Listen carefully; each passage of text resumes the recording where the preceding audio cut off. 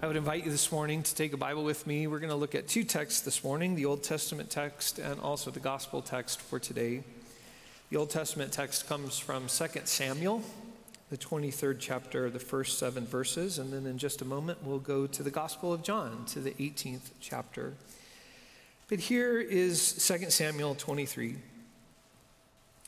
These are David's last words. This is the declaration of Jesse's son David, the declaration of a man raised high, a man anointed by the God of Jacob, a man favored by the strong one of Israel. The Lord's Spirit speaks through me. His word is on my tongue. Israel's God has spoken. Israel's rock said to me, whoever rules rightly over people, whoever rules in the fear of God is like the light of sunrise on a morning with no clouds, like the bright gleam after the rain that brings grass from the ground.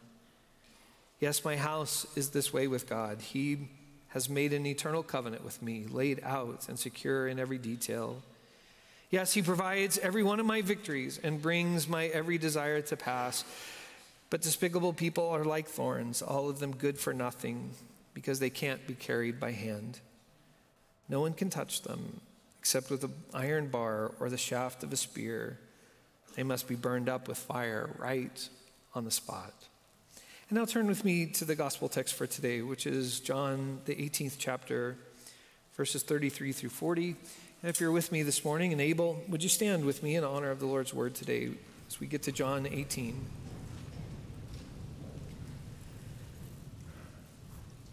Pilate went back into the palace. He summoned Jesus and asked, "Are you the king of the Jews?" Jesus answered, Do you say this on your own, or have others spoken to you about me?" Pilate responded, "I'm not a Jew, am I? Your nation and its chief priests handed you over to me. What have you done?" Jesus replied, "My kingdom doesn't originate from this world. If it did, my guards would fight so that I wouldn't have been arrested by the Jewish leaders. My kingdom isn't from here." "So you are a king," Pilate said. Jesus answered, "You say that I am a king? I was born and came into the world for this reason, to testify to the truth. Whoever accepts the truth listens to my voice." "What is truth?" Pilate asked. After Pilate said this, he returned to the Jewish leaders and said, "I find no grounds for any charge against him. You have a custom that I release one prisoner for you at Passover. Do you want me to release for you the king of the Jews?" They shouted, "Not this man. Give us Barabbas." And then in parentheses, John writes, Barabbas was an outlaw. This is the word of God for the people of God. Thanks be to God. You may be seated.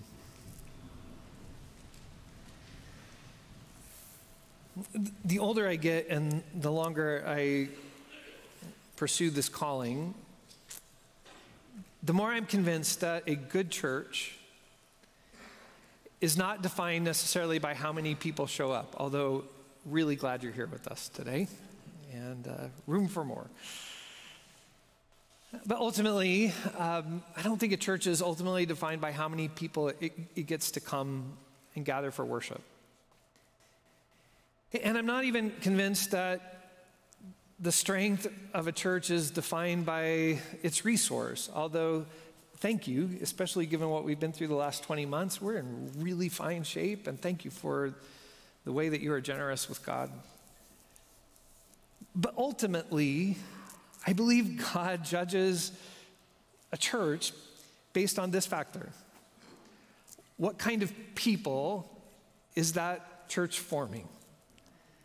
And how are we being shaped and formed into the likeness and reflection of Jesus? For if we are big, but we are not being formed to be reflections of Jesus, we're not much of a church. And if we have all sorts of resources, but we fail to be the kind of people God wants us to be in the world and for the sake of the world, then we haven't done very well. And along that line, then, we think a lot about formation. In other words, we kind of sit around as a staff and think week after week, how should we mess with them this week? How can we help be formed into the image and likeness of Christ?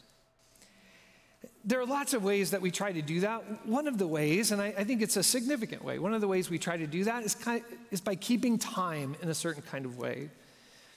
I don't know if it's clicked for you yet, but yesterday it finally clicked for me. Oh, yes, the holiday season is upon us. There were a number of things that did that for me. The first was my wife gently prodding us to bring the tree out of the attic. And the tree got set up and the nativity scenes. And so we're not quite finished decorating, but it's starting to look a lot like Christmas at the Daniels house. The lights were already on outside, but we finally plugged them in. That was good. It was wonderful, those of you who helped yesterday. It was great to have to be host for the Boise Rescue Mission yesterday. And as I mentioned in the prayer, it was great.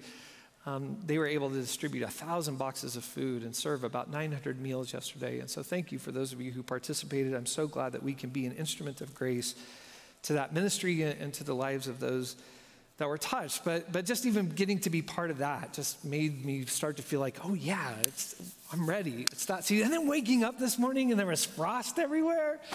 Like, I know it's weird that I've started to look forward to that, but it too made me think, oh, here it comes. And we're working out who's going to do the airport runs this week for family and all those kinds of things that begin to help us feel that way.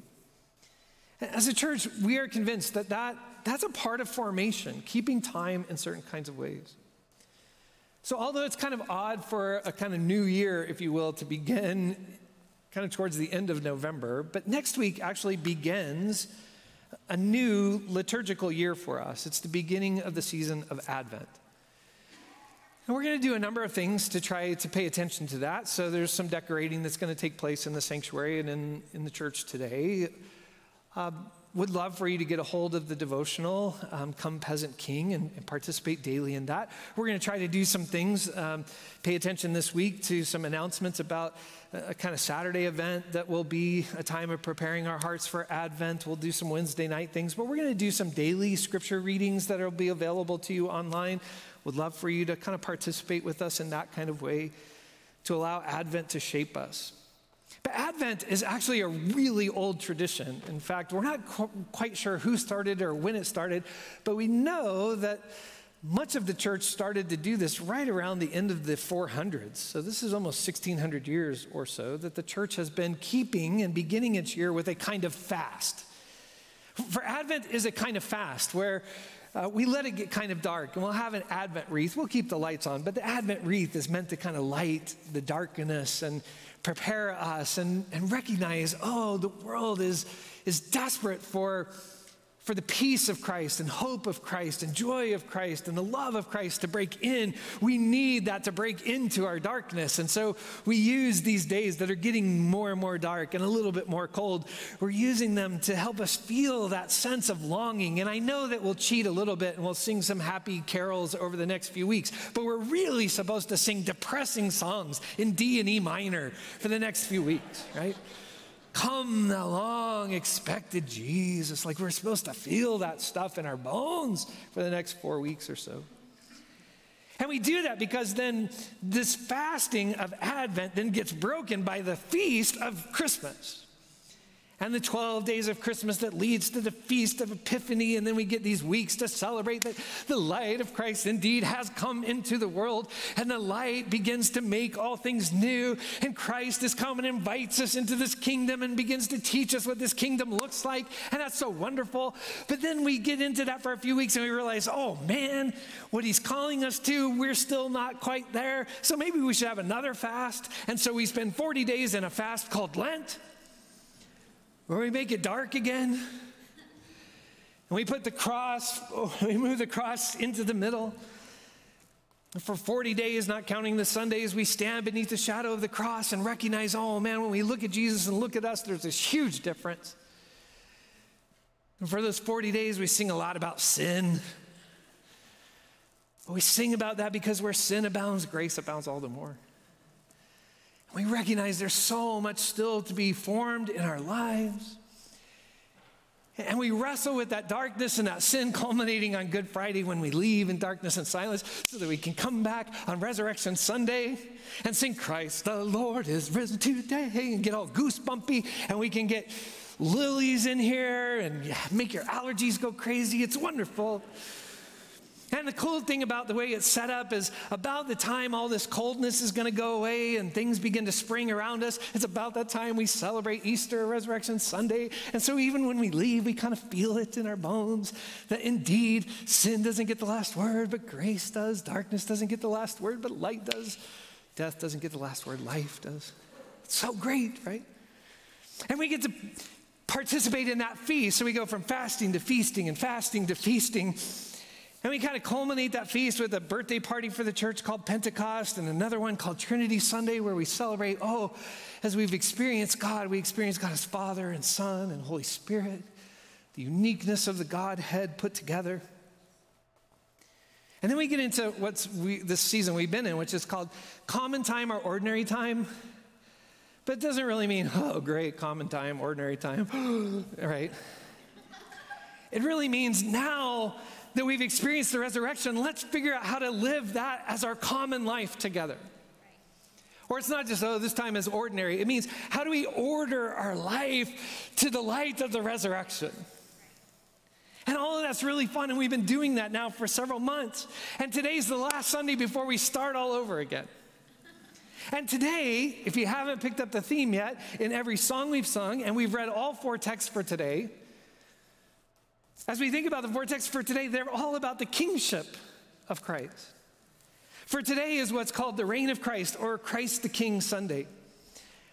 By the way, just a little bonus teaching, of all of the days that we participate, as we try to keep that rhythm and try to allow that to shape and form us as Christians, today is actually the newest of those traditions.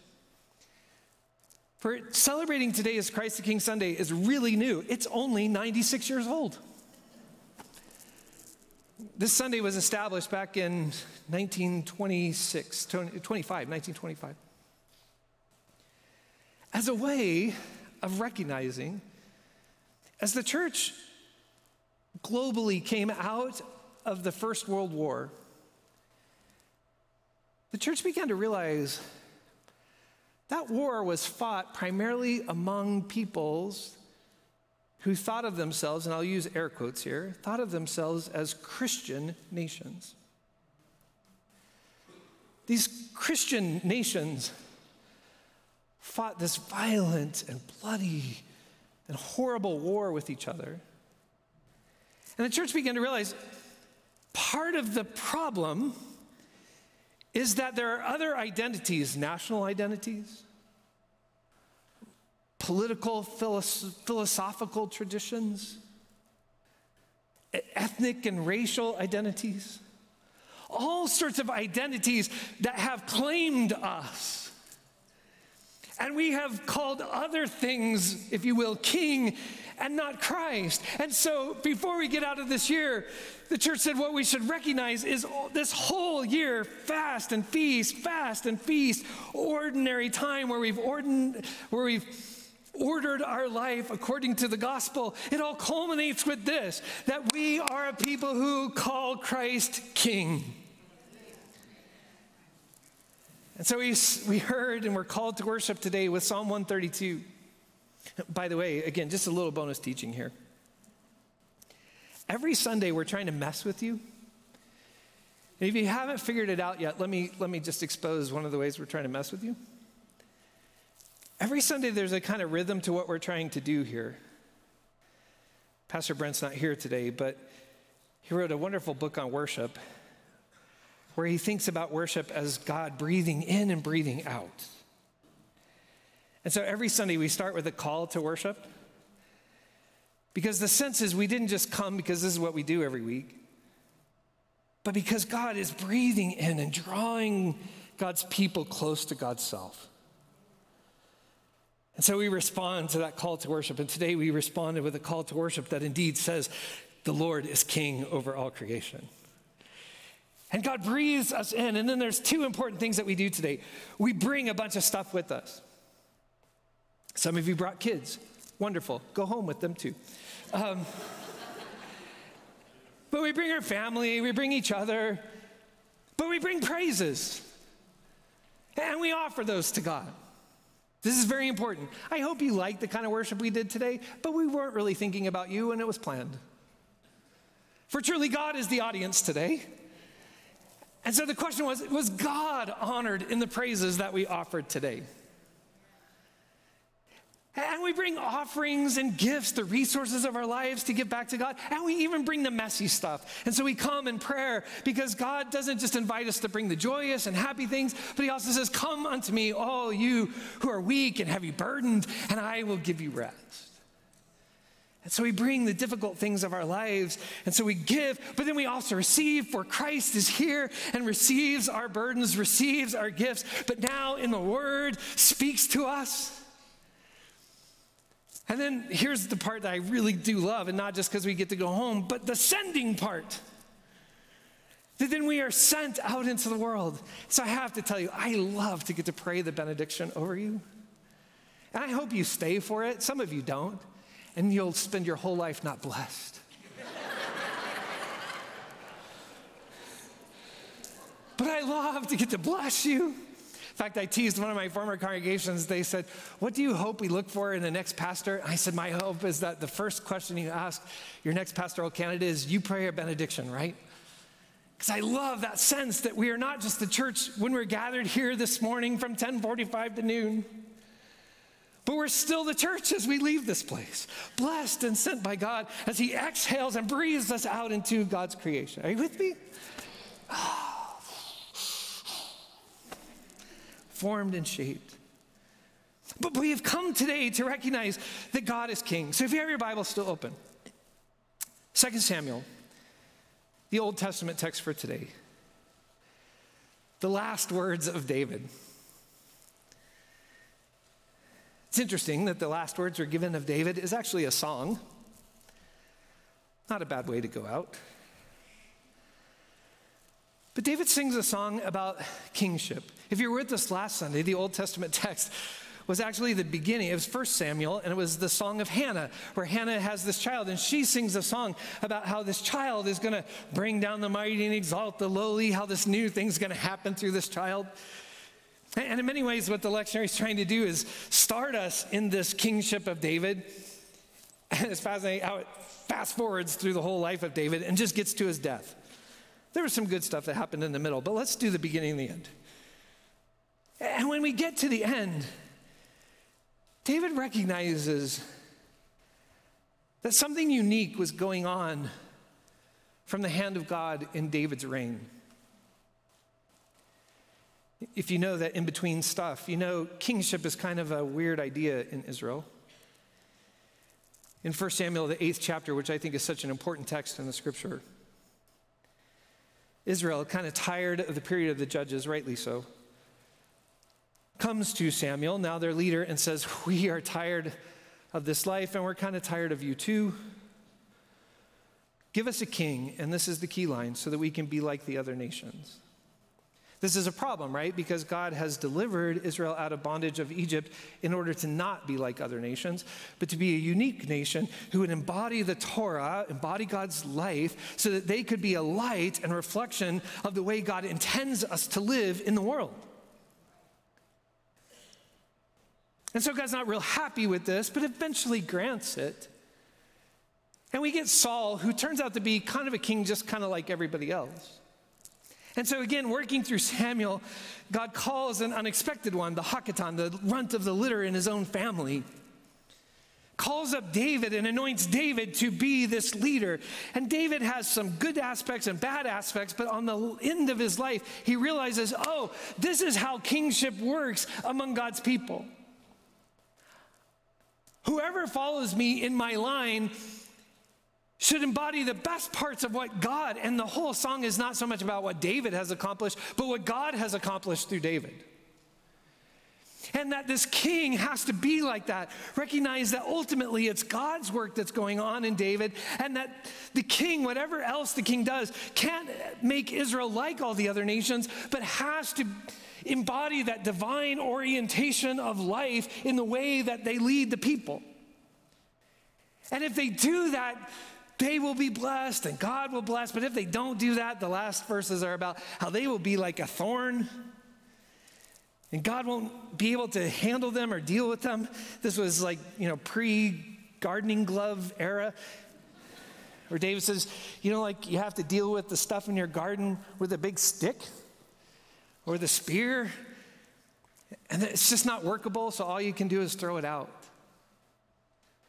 But David imagines that the leader of God's people would be somebody who would embody a particular uniqueness and lead God's people in that way and be empowered by the Spirit to do that. Now, if we jump to the John text, certainly the scripture understands Jesus as the fulfillment of that song that David sings. I would say, when we say that, we don't just mean that like David's song is a kind of prediction that Jesus becomes the fulfillment of. As much as we mean it this way, David sings about the expectations of the kind of leader that would embody all that God intends, and Jesus fills that full. Takes all those expectations and fills them all the way to the brim. It's the ultimate embodiment of that. And so the Gospel of John in particular narrates this way. The Word became flesh and dwelt among us, and this unique presence of God dwells in our midst and begins to draw disciples. And indeed, Jesus is not just telling us the way, the truth, and the life, but is the way, the truth, and the life. But ultimately, and I wish we had a long time to walk through chapter 18, it is such an amazing piece of storytelling on John's part, where Pilate becomes the embodiment of the empire, a particular kind of king. And poor Pilate's stuck. He keeps having to go outside and talk to the people who don't want to come inside because that's contaminated. But then he has to go back in and talk to Jesus, and that doesn't usually go well, and so then he has to go back out and talk to the people. And that doesn't go well, so he has to go back and talk to Jesus. It's wonderful storytelling. And the whole story is about how Jesus is on trial. But you don't have to read very carefully to realize it's not really Jesus who's on trial here. For certainly Peter's on trial out in the courtyard. And by the way, that trial doesn't go well for Peter as the representation of all of us who follow Jesus. And Pilate is on trial, and that doesn't go well. And the religious leadership is on trial. And that really doesn't go well, as we'll see in a moment. But Pilate and Jesus have a conversation about kingship. Pilate's very confused because he doesn't really see what he imagines to be a king in front of him. And so he asks questions about, are you a king? Now, it's not an unusual question. 200 years before Jesus, there was a Jewish man by the name of Judas Maccabeus. I'm going to confess some nerdiness to you today. In preparation for this season, I just read 1st and 2nd Maccabees, the story of Judas Maccabeus and the revolution against the Syrians, the story that sets up the Jewish season of Hanukkah. But it's a fascinating story about Judas getting everybody together and in semi-miraculous ways, conquering and being able to reestablish the purity of the temple. And out of that, Judas and the Maccabean family become kings for a time in Israel's history. 25 years before Jesus, Herod the Great takes on the Parthians and wins. And in gratitude, Rome decides to give him a title. You are King of the Jews. And allow him to have authority over that territory. And so Pilate is used to little kings coming about, revolutions happening, and he's got to find out, is this one of those like Judas Maccabeus that's going to be a problem for us? Or is this one like Herod we need to keep within certain parameters, but it's okay. And so he asks Jesus, are you a king? To which Jesus responds, listen, if I were the kind of king you're asking me about, my followers would have acted very differently than they're acting right now. We actually would have been participating in a violent revolution. So you are a king. Well, you're saying that I'm a king. But here is the mistake, and if I've lost you, lean in right here for just a minute. Here's the mistake we often make when we read this text. We think that when Jesus says, my kingdom is not of this world, we think he means this. Oh, Jesus has brought us a spiritual kingdom. Pilate gets to run the physical kingdom. Jesus gets to run the spiritual kingdom. Which usually means, if we think that's what the text means, then we get to be kind of Christian on Sundays, but we get to do everything else like the world Monday through Saturday. But that is not what Jesus is saying. Nor is he saying, well, I am a king, but my kingdom's not around right now, but it's coming. And so someday that kingdom will come. What John is arguing is, indeed, Jesus' kingdom is not of this world. It does not derive from this world. It is not shaped like this world. It does not emerge into reality like the kingdoms of this world always emerge into reality with revolution and violent overthrow. But it is very much a kingdom that may not have come from here. It may have come from heaven, but it was from heaven and it came here and it became flesh and it now dwells among us and it is now taking root among us, inviting us to participate and follow in it as though Christ is king. And to become a people then who are very much living in the world, but like Jesus are very much not of the world and the way it operates.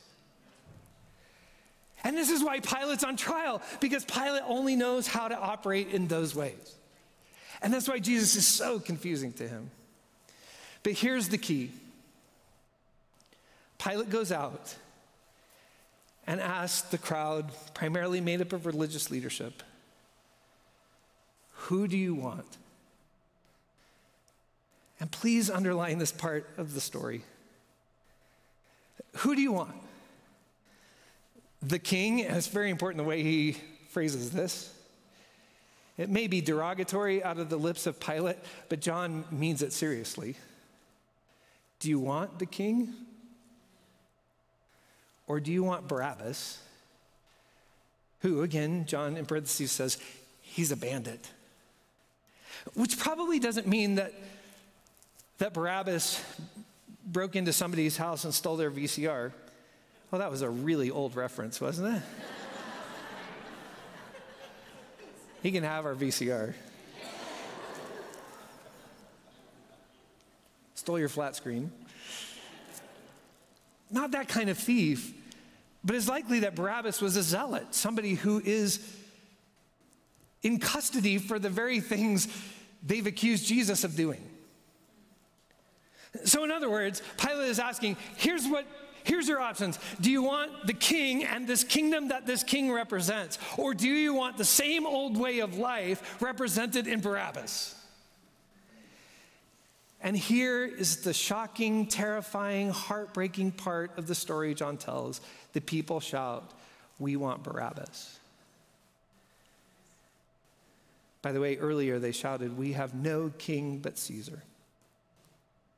We want Barabbas.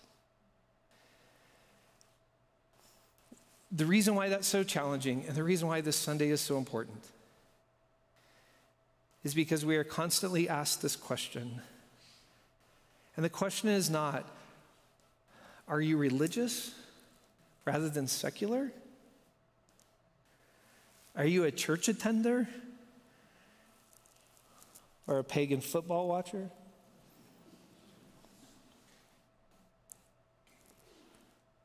It's not a question of are you religious or not religious. It is this question, because too often the religious get this answer wrong. We are religious, but we still have no king but Caesar. And we still have no politic but Barabbas's.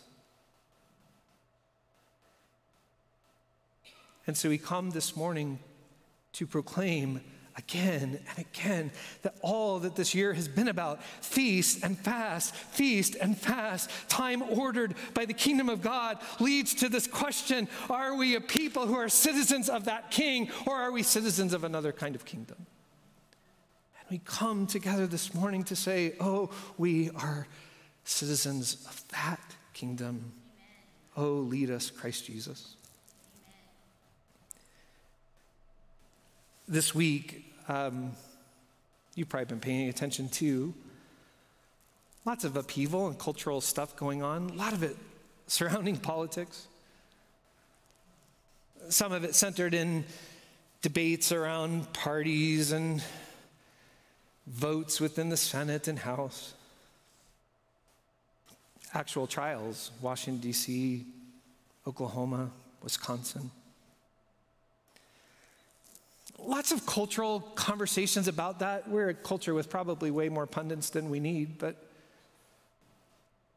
good conversations about, as a people, are we getting so identified with particular parties or subsets that we have identified with that we've lost ability to work for the common good? That's a really important question. Questions about what is the right way for us to hold people accountable? What judgments are right and not right for a culture? That's a really important conversation. Conversations about, is justice equal for everybody? Or do people of different races and different economic and education status, do they get treated differently? That's a really important cultural conversation question for us and for the nation. But even within those questions, I couldn't help but reflect on the ways in which, even as we have those as cultural questions, how much those have affected us. How often our life together, even as Christians, is shaped by the creation of coalitions and power plays and leadership far more concerned about holding on to position than, as Pilate asked, what is truth?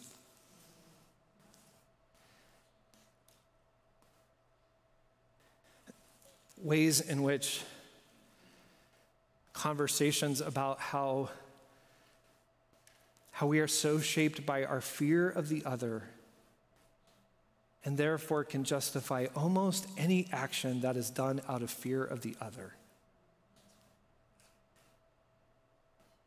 Even from those of us who for the next 4 weeks will celebrate that we are a people who are to be shaped by hope and by peace and by joy and by love,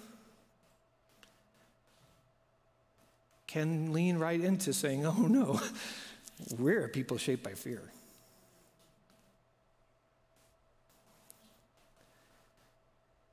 Not to cause trouble, but it's Christ the King Sunday. What king do you want? This morning in the liturgical service we call Sacred Rhythms, I love that service. My sermons are a little shorter. That may be an ad for you to come. And they occur a little earlier in the service than this one does. But every week in that service, the sermon is followed by just a moment of silence. But then it's followed by a prayer of confession. We do it every week. I almost have it memorized. It's gotten down deep into the core of my bones. And I knew it was coming, but I couldn't wait to be able to pray it out of this message. And here's the way the prayer goes. At the end of the message, the minister prays this: Christ is he who takes away the sins of the world. God has defeated the power of sin and death. Let us confess our sins in penitence and faith to the one who is eager to forgive, heal, and transform sinners into followers. And then the whole people pray this in response: have mercy upon us, most merciful Father. In your compassion, forgive us our sins, known and unknown, things done and left undone. We have not loved you with our whole hearts. We have not loved our neighbors as ourselves. And here's the line: we have often chosen temporary, human-derived kings and kingdoms over your Son, Jesus Christ. We have often chosen temporary, human-derived kings and kingdoms over your Son, Jesus Christ. We have often chosen temporary, human-derived kings and kingdoms over your Son, Jesus Christ. To which the minister prays, Lord, have mercy. And the people respond, Lord, have mercy. And the minister prays, Christ, have mercy. And the people respond, Christ, have mercy. And one more time, the minister prays, Lord, have mercy. And the people respond, Lord, have mercy. Oh. All hail the power of Jesus' name.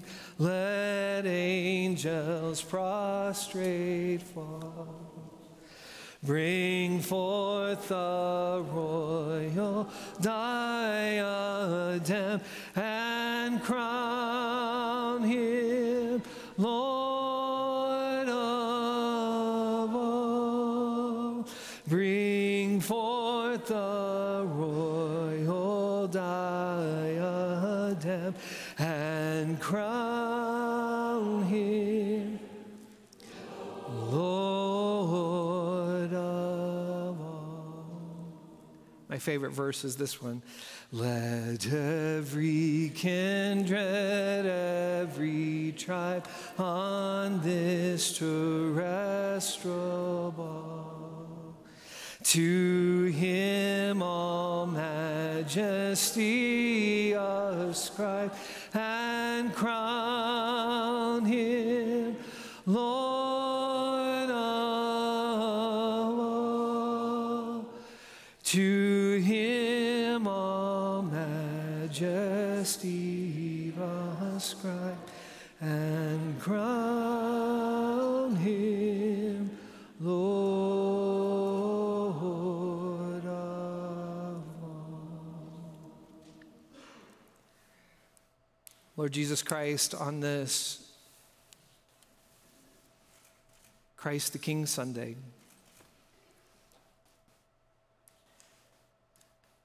at the end of a year where we have feasted, or fasted and feasted, tried to order our life by your way and your truth and your life, we still come to the very last day of this year and we confess we have often chosen temporary kings and kingdoms over you, the Lord Jesus Christ. And so we pray, have mercy. Have mercy. Have mercy. And so we'll come back next week and we will fast. Because we know that we are shaped more by other identities than we are by belonging to you. Shaped more by our fears than we are by your hope and your peace and your joy and your love. And so we need you to come.